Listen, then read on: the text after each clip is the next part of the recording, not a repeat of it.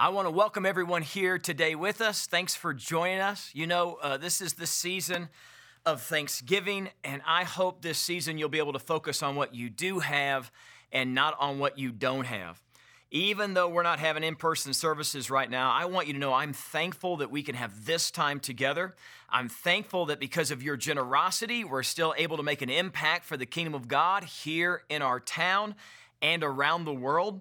A few weeks ago, I shared with you how we were able to do a medical clinic in Haiti, and we saw over 1,000 patients in over 7 days. We were able also to do a training for the people in the villages who needed to know how to help people in medical emergencies. And all of those people got to hear the message of God's love for them. They got to hear that Jesus came and died for their sins and rose again from the dead. And many of those people gave their lives over to him. And that's something to be thankful for. Also, last weekend, we baptized close to 100 people. What a celebration we had. That's also something to be thankful for.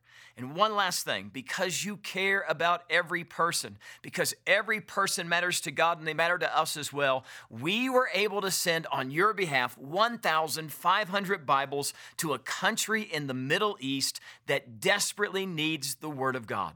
Listen to me, friends, a pandemic can't shut the church down because you are the church and we are more than just a 1 hour a week worship service. So I want you to know that I am very, very thankful for you. Well, last week we started our brand new series called Would You Rather, and we're seeing that the choices that we make in life lead us to a destination. A wise person once said, we make our choices and then our choices make us. Well, we had such a great time last week playing Would You Rather that I thought we would take another shot at this game as well. So we'll walk on over here to the big board. Here comes the Would You Rather questions. Now, if you're watching us on Facebook or YouTube, there's a comment section, and you can comment right there on which one you would rather do. Are you ready? Now, if those of us who aren't watching on YouTube and Facebook, and you're in your home, you just raise your hand, just play along with the pastor. I'd appreciate it. All right, would you rather? Question number 1. Would you rather have diarrhea on a plane ride that's 6 hours long or be stuck next to someone who has that situation? All right, now think that one through. Do you want to be the person who has the diarrhea, or do you want to be sitting next to the person who has to get up every 5 minutes? Who wants to be the person who has diarrhea? Okay, I don't understand that one, but that's okay. I would much rather get up for the person every 30 seconds if I have to, as long as I don't have that issue in my life. Let's go to the next question. Would you rather, this one's so bad, would you rather have a stranger lick your foot or lick your best friend's foot? Where do we come up with these questions? I do not know. Which one would you choose? All right, you ready? How many would rather have a stranger lick their foot? Yeah, you are sick and wrong. What can I say? How about this one? How many would like to lick your best friend's foot? There's something wrong with you too. How many of us would rather just not lick anybody's foot and have nobody lick our foot as well? Yeah, that's what I would rather. Let's get the next question up on the big board. Would you rather have all your teeth fall out or have all your hair fall out? Now, this is an easy one for some of you because one of those two things, unfortunately, has already happened to you.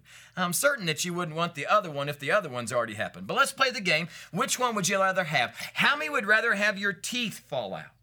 My wife said to me this past week when I asked her this question, which would you rather? She said, I'd rather have my teeth fall out. I can get false teeth. I said, oh, okay. How many would you rather have your hair fall out? Anybody like that? How many have already had both of these happen? There's no reason for you to raise your hand. Everybody in the room already knows it. Let's go to the next question. This one is exclusively for the wives who are watching. You ready? Wives, we got a question for you. Would you rather be married to the smartest person in the world or to the hottest person in the world? Okay? Think that one through, ladies, because this is a tough one, right? Because your husband's probably sitting right there in the room with you. So here we go. We're actually going to ask this question. How many of you would rather be married to the smartest person in the world? Okay, a few of you, that's good. How many of you would rather be married to the hottest person in the world?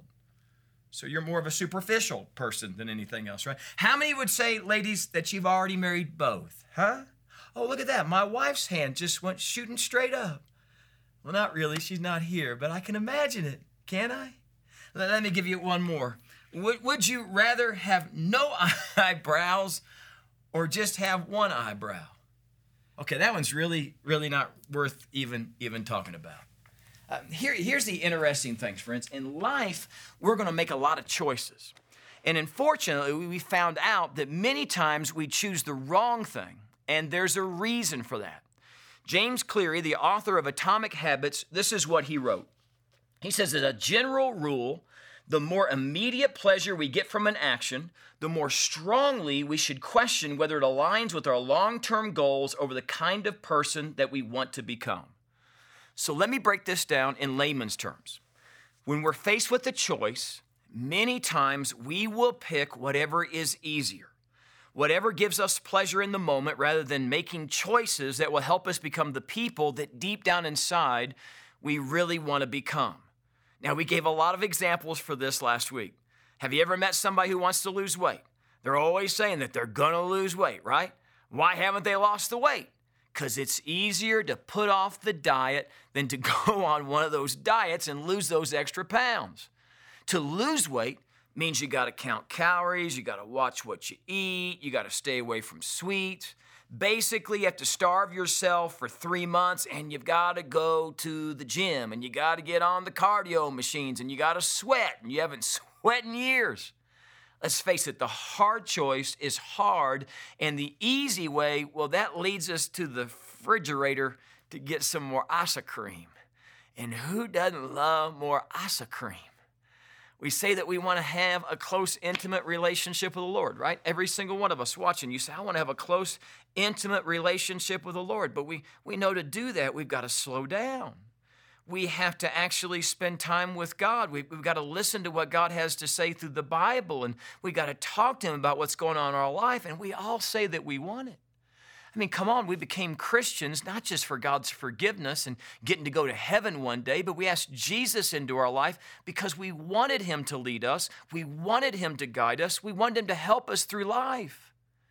We didn't want to do life alone, but slowing down and spending time with God is hard. You got to find a quiet place. You got to read your Bible, and nobody reads anymore. And you have to quiet yourself to pray. But your mind keeps thinking about what you need to do and where you need to go, and you just can't seem to focus. So what do? We pick up the smartphone, and we snap a chatty, and we ticky-tacky, and we Facebooky, or we turn on the TV, or we do some other project, because activity is always more exciting than being still before God. And here's the problem. If we keep taking the easy way, we will never become the people that we want to become, the kind of person that God created us to become. So we need to decide that we're going to take the hard way, because the hard way always leads to the results that we really want in our life. So today I want to talk to you about the choice of being loving. To do the loving thing, even though the easier path would be to be unloving or even apathetic, because that's what the opposite of love is. The opposite of love isn't hate. The opposite of love is apathy, where you just don't care, where you don't lift a finger to help somebody else. So let's play the game at home. You ready to play? Get ready to put your hands up. Get ready to put in the comments. Would you rather be known for being a loving person or for being a self-absorbed person?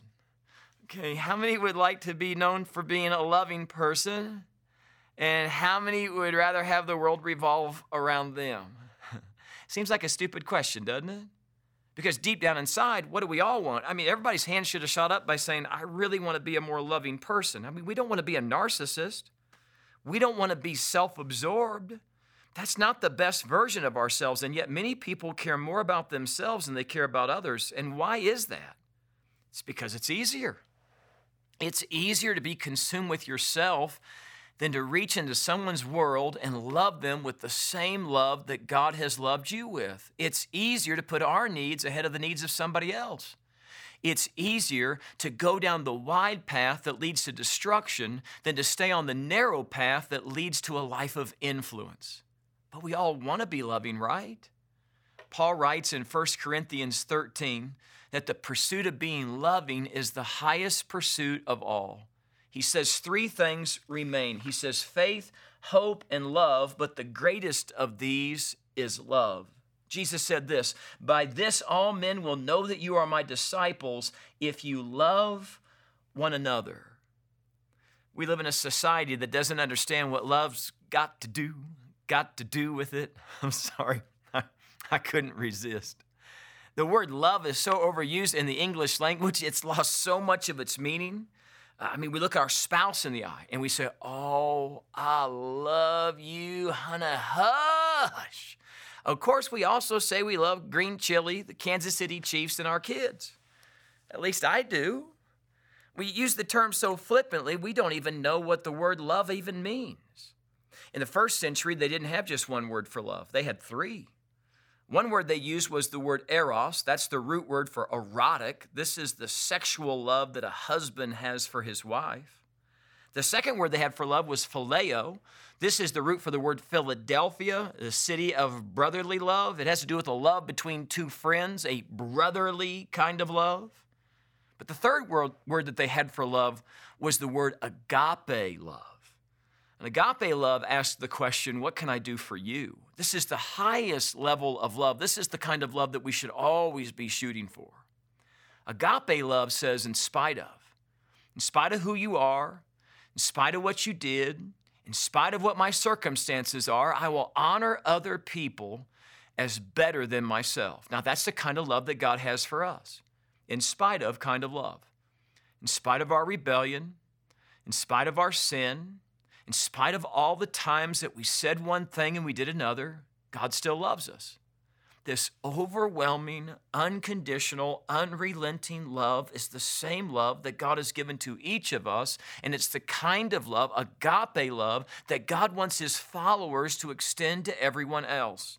So Paul writes in 1 Corinthians 13, he says, "If I speak in the tongues of men and of angels, but I have not love, I'm only a resounding gong or a clanging cymbal. If I have the gift of prophecy, and I can fathom all mysteries and all knowledge, and if I have faith that can move mountains, but have not love, I'm nothing. If I give all I possess to the poor, and surrender my body to the flames, but have not love, I gain nothing." Now, what does he mean by all that? If I speak in the tongues of men and of angels, but have not love, I'm only a resounding gong or a clanging cymbal. What does that mean? Well, what the Bible is saying is that words without love are absolutely useless. That word tongues is the Greek word glossia. It means languages. God gave some people the ability to speak in other languages to spread the message of Jesus faster to the world. In Acts chapter 2, the Bible says that tongues of fire fell on the disciples and they were able to speak in other languages. Now, some of the people who went to the church in Corinth were also given this supernatural ability as well. But they used the gift not to bring glory to God, but they used it to bring glory to themselves. And they became prideful and they became arrogant. So Paul says, listen, you can have this amazing gift of speaking in other languages, but if you don't have any love inside of you, you're just a clanging gong. In the first century in Corinth, there was a big gong or cymbal hanging at the entrance of the pagan temples. And when people came to worship their pagan gods, they would hit the cymbal or the gong to wake the pagan god up. Paul says, listen, you may be able to speak in 100 different languages, more eloquently than anybody else. But if you don't have love, what you say is absolutely useless. Just as useless as the ridiculous act of banging a gong to wake up a non-existent God. When we tell people that we love them, and then we wound them with our words, that's not being loving. When we say we'll be there for them, when we tell them, man, you can count on me, but then we don't come through like we said we would, that's not being loving. When we look at our spouse and we tell them we love them with everything we've got, but then we go off to work or to the gym and flirt with somebody else, say it with me, that's not being loving. When we cuss and scream and belittle and use sarcasm when our mouths are out of control, that's not being loving. Paul continues. He says, if I have the gift of prophecy and I can fathom all mysteries and all knowledge, and if I have faith that can move mountains and have not love, I am nothing. He says, if I can predict the future, if I have knowledge to explain the mysteries of the universe, but I don't have love, what good is it? It's all just information. You can be a genius. You can be brilliant. You can be a walking Bible encyclopedia. You can memorize and quote the entire New Testament, be able to answer everybody's Bible questions. But God says it doesn't matter if you don't love one another. If I have faith, he says, that can move mountains, but have not love, I am nothing. Faith without love is of no value. If our faith, think about this, if our faith doesn't prompt us to love God more and to love others more, then what good is it? This was the problem for the religious leaders of Jesus' day. They had all the right answers, but they didn't have the right heart. Oh, they looked down on others. They thought they were superior to everybody else. They thought they were better than everybody else. 1 John 4:8 says, whoever does not love does not know God. Isn't that interesting? 1 John chapter 4, verse 20, if anyone says, I love God, but does not love others, he is a liar. Whoever loves God must also love his brother. So let's clear up the confusion of what love is. First thing, write it down. Love is an action. Love is not something that you feel. It's not something that you say, but love is something that you do. You show people that you love them by leveraging your life and caring more about them than you care about yourself. In spite of kind of love, right? In spite of love gets into my hands as I meet the needs of others that God has placed in my life. I see a need and I meet the need. In spite of love gets in my feet as I go to be a light for Jesus in dark places. In spite of love, it gets in my wallet as I use the monies God's entrusted to my care to fund the kingdom of God. In spite of love, gets on my calendar as I wedge out time to love my neighbor as myself. What good is it? What good is it when we have these talents and abilities, but we don't leverage these things to love others? What good is it when we see needs that God has given us the resources to meet, but instead of meeting those needs, we hoard everything we've got for ourselves? Our spouse has wounded you again with their words, right? They need in spite of kind of love. Your child has disappointed you again. What do they need? They need in spite of kind of love so that they know that their failures aren't final. The coworker who is obnoxious, the boss that's once again on a power trip needs to feel and know and see your in spite of kind of love for them. You see, the interesting thing about Jesus is he doesn't just tell us to love people that are like us. He tells us to love people that we don't even get along with. He tells us to love our enemies as we love ourselves. And let me be honest with you, I don't like that. I have a hard enough time being loving and putting the needs of those I care about ahead of myself. But now he wants me to take it to a whole nother level. Someone once wrote, to love the whole world for me is no chore. My only problem is my neighbor next door. I can relate. But Jesus doesn't let us off the hook when it comes to love. We're to love others like Jesus loved others, and he didn't hold his love back from anyone. Remember when he was hanging on the cross and there were thieves on each side? Even that one thief on the cross who called out to him and said, remember me when you come into your kingdom? This is a man who's wasted his whole life. Jesus forgave him and told him that today he would be with him in paradise. And that's because love is not only an action, but love is also selfless. It's about putting the needs of other people ahead of yourself. Now, I don't like this kind of love. I like love when it's about me. Philippians chapter 2, verse 3 says, regard others as more important than yourself. Now, you wouldn't think that those 7 words would start a battle in my life, but they do. The problem with this verse is the word others. And what does others mean? Regard others as better than yourself. Well, others, I looked it up in the Greek. It means others. It means my spouse, my kids, my pastor. I want to make sure I threw that one in. It includes everybody I lock eyes with. It's possible. I'm not saying I do this, so you don't need to ask my wife. There's no reason to bother her, but it's possible to try to make the entire family revolve around you. I'm not saying I do it. I'm just saying it's possible. It's possible to demand that dinner be ready and served without even lifting a finger to help. It's possible to pick the TV show with no thought to what someone else might want to watch. I'm not saying anybody does it, but it's possible that when another family member asks for your assistance, that you act like you're taking your last breath of life. It's sad, but all too often it's true that we would rather be served than to serve others. And that's not being loving. Love's getting up in the middle of the night and helping with a sick child when that's the last thing that you want to do.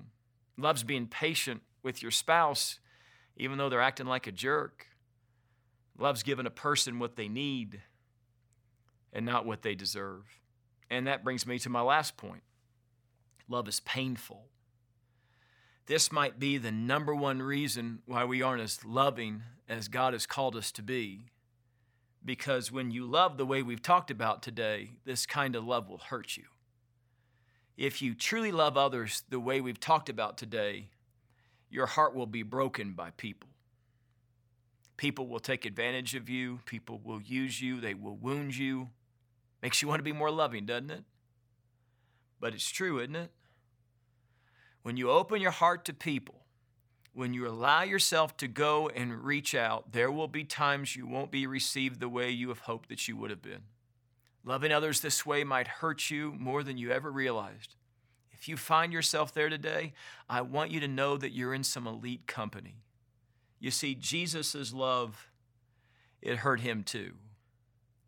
Jesus left his throne in heaven to be born in a smelly stable because of love.